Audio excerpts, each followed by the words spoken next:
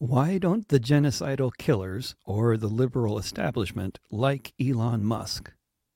The campaign against Elon Musk and his social media platform has become more shrill than ever. What is it actually all about? You can find this in both written and podcast forms on Substack, on Patreon, and at davidrovics.com/thisweek. If you watch Al Jazeera or any number of other non-Western media platforms, you will see live footage of a genocidal bombing campaign being waged with absolutely no discretion whatsoever against the civilian population, largely children and babies, of the Gaza Strip by the U.S. client state of Israel, armed by American weaponry with unlimited American financial support and unlimited American diplomatic cover, regardless of the extent of the war crimes and crimes against humanity being committed by the minute. If you're watching BBC or CNN, reading the New York Times, or tuned into NPR, to name a few random mainstream media examples, you'll get the impression that among the other important news stories in the world and domestically in the U.S. today, such as Taylor Swift's record-breaking tour profits and how Christmas shopping trends are going so far this season, there are also hostage negotiations going on, and, oh yes, a bit of unfortunate collateral damage as well. But don't forget, the people really responsible for all of this are the Arab terrorists, not the Jewish lovers of peace and democracy who they hate because Arabs hate freedom. Look, this very centrist Israeli politician even said so. The difference in the version of reality I get from my social media feeds is equally stark. Contrasting what is still by far the world's biggest platform, Facebook, with the world's 12th most popular platform, Twitter/X. When I look at my feed on Facebook, I will occasionally be reminded in some way that there is this war going on because of an American who resigned from their position in protest against the war. But otherwise, I'm featured to a selection of posts reminding me that Roger Waters is a very controversial figure who is accused of anti-Semitism and being an apologist for terrorism. Bruce Springsteen has another concert tour coming up.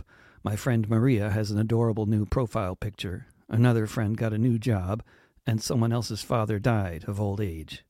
I see not a single picture from the war in Gaza in my feed. On my feed on X/Twitter, I see carnage. I see completely appropriate carnage. I see posts from my actual friends and from the journalists and activists that I follow on the platform. I follow the same accounts on Facebook, but nothing they post comes up in my feed. On X, most of what I see is about the genocidal bombing campaign Israel is waging against the Palestinian people. There are also quite a few posts from the many supporters of imprisoned journalist Julian Assange that come up, because I'm a supporter of Julian's and I intentionally follow many of his other supporters.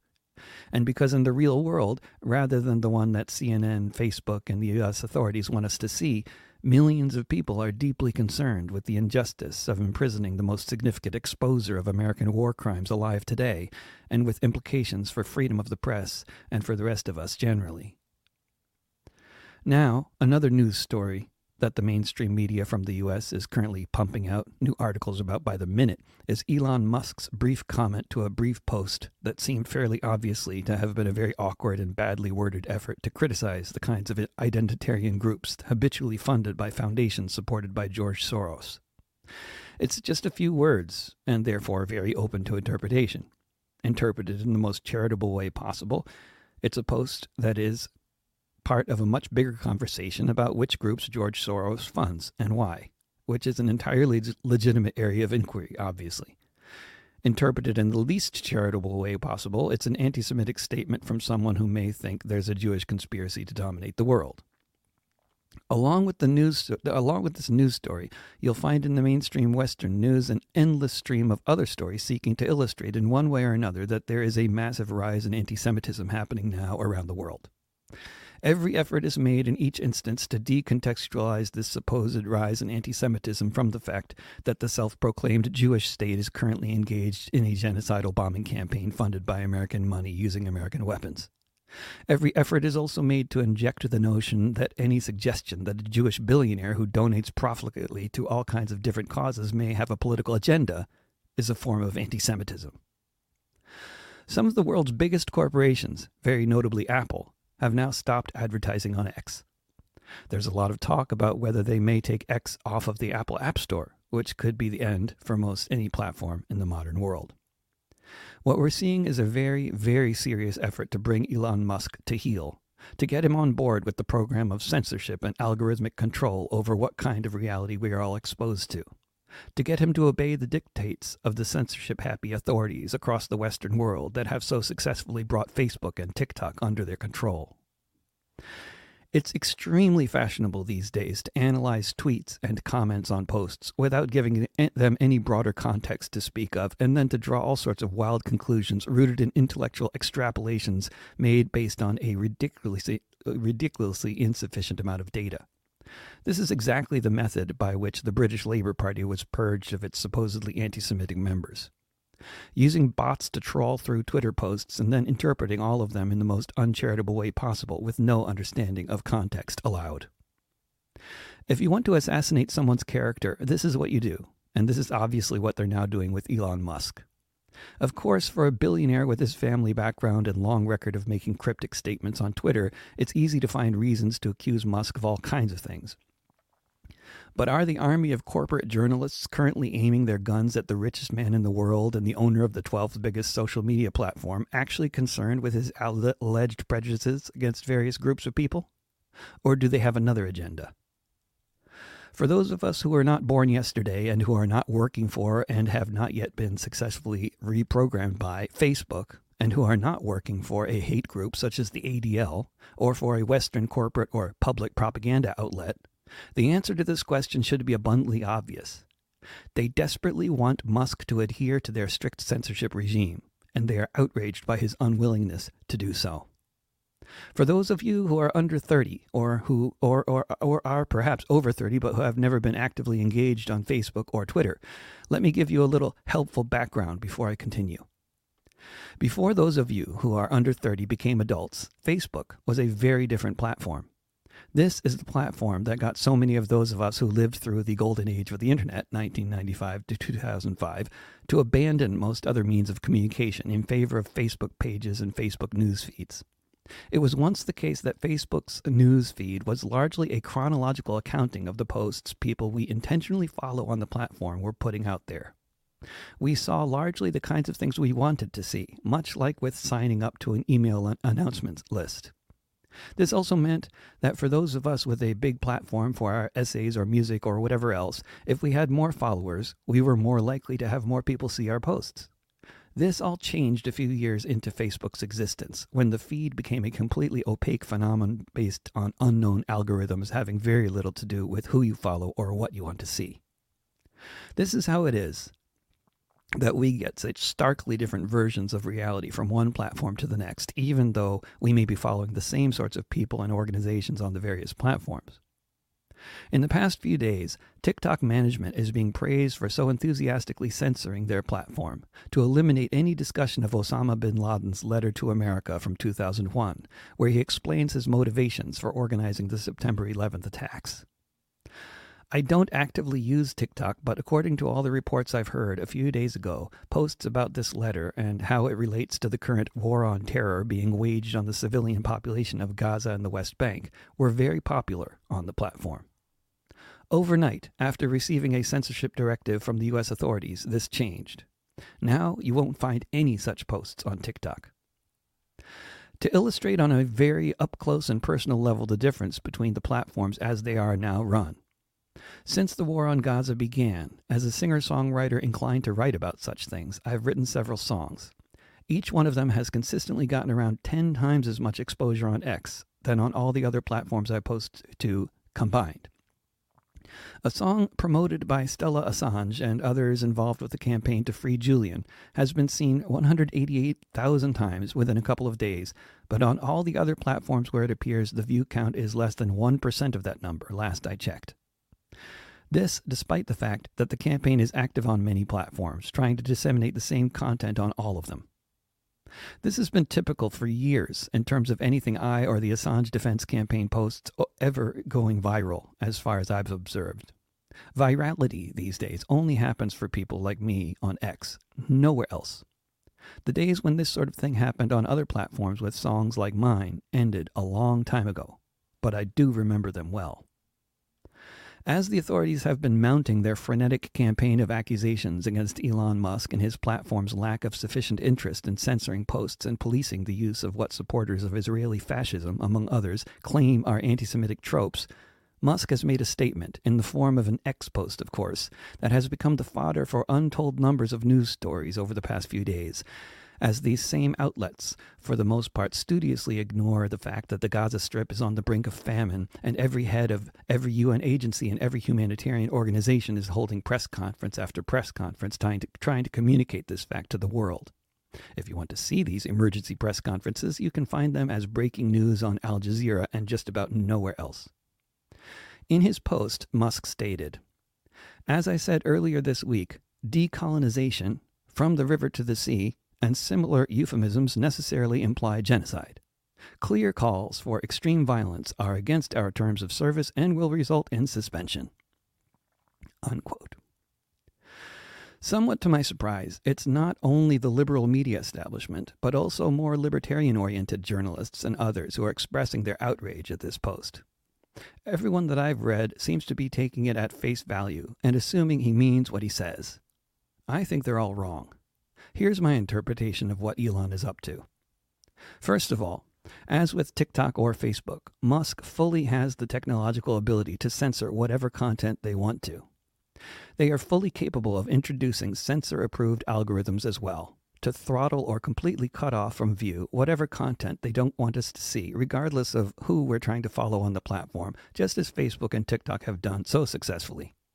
However, these phrases and this kind of content has not yet been censored on X. These words, phrases, and hashtags have not yet been censored or, as far as I can tell, throttled or shadow banned on X. If, in the face of such tremendous pressure from the world's most powerful institutions to censor and throttle content on his big, increasingly money-losing social media platform, Musk is not actually censoring these phrases or ideas, what, instead, did he actually mean by this post? My take, which so far makes much more sense according to the actual evidence than what all the journalists are currently pumping out, is Musk has no intention of censoring these words or phrases. He is simply, and quite eloquently if I'd add, making the point that if you want to censor phrases like "from the river to the sea" because they supposedly advocate genocide, then we will also have to censor phrases like decolonization, which can also just as easily be interpreted as supporting genocide. What do all you anti-racist, anti-colonial American liberals who also happen to support the genocide of Palestinians think about that, huh?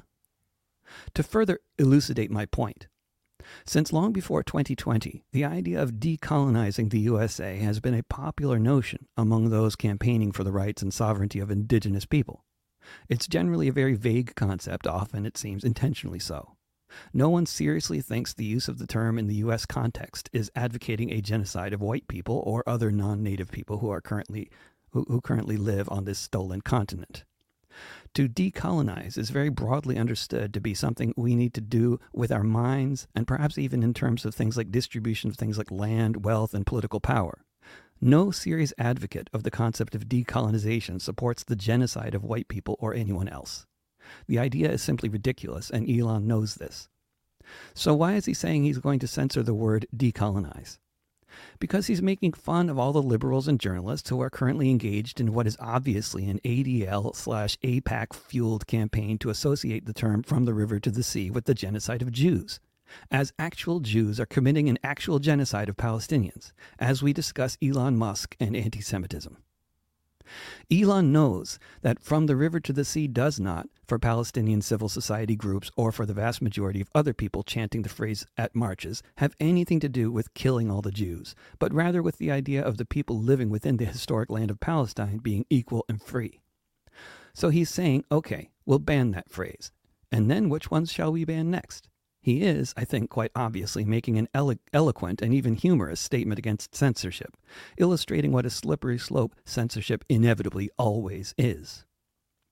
He is, I would argue, simply throwing the ball back into the court of the powerful politicians and owners of the corporate and public media propaganda machines, and telling them, if they want to flagrantly violate their own Constitution's most cherished First Amendment, then let them do so directly, rather than by finding so many different ways of shouting at Elon Musk.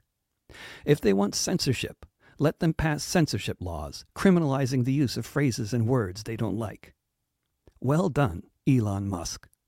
I know you're a billionaire full of contradictions, and you should be paying your workers much more and doing a lot of other things differently. But I hope, for the sake of freedom of speech and access to information, you keep sticking it to the man in your role as the owner of X. Despite all the significant design flaws that the platform seems to have, which facilitates trolling and bullying and all sorts of horrible things, at least in comparison with all the other big corporate social media platforms, X seems to be the only one left that isn't engaged in forms of censorship and thought control that Orwell didn't even dream of. People have been living there as long as anybody knows, inventing math and science, how to sail where the wind blows. Poetry, philosophy, religions had their start. Lots of different peoples made up the beating heart of the land of Palestine, from Safa to Beersheba, from Jerusalem to Jaffa, from Acre to Rafah, where they dream of the day when Palestine is free, from the Jordan River to the Mediterranean Sea. In the wake of the disasters that had shaken all the world, a new state was declared, a new flag unfurled, and the Nakba engineered.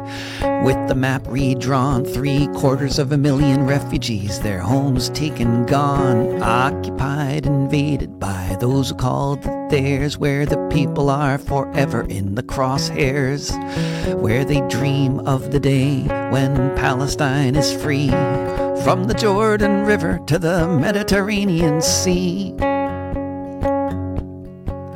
Since 1948, the diaspora has grown, within and without the occupation zone. Towns reduced to rubble while the settlements expand, taking up more and more of what's left of the land. And wherever people rise up and see fit to resist, though the colonizers say they're just terrorists, they dream of the day when Palestine is free, from the Jordan River to the Mediterranean Sea.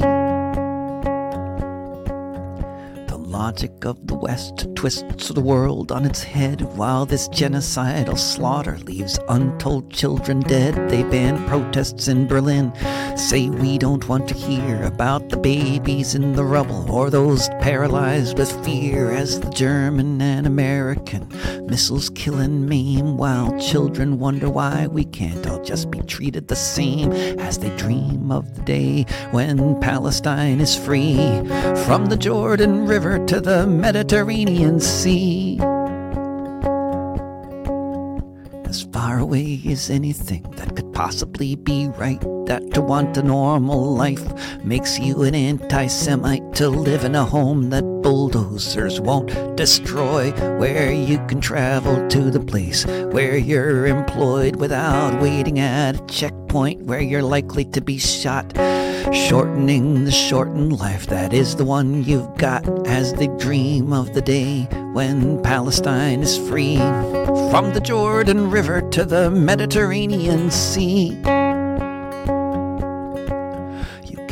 Of the outrage rising from Algiers to Jakarta at the genocidal bombing laying waste to Gaza, while in DC and Berlin the politicians shout, celebrate the slaughter as they claim beyond a doubt these marchers in the streets are filled with hate. They must be, since they're marching against a genocidal state, and they dream of the day when Palestine is free, from the Jordan River to the Mediterranean Sea, from the Jordan River to the Mediterranean Sea, from the Jordan River to the Mediterranean Sea.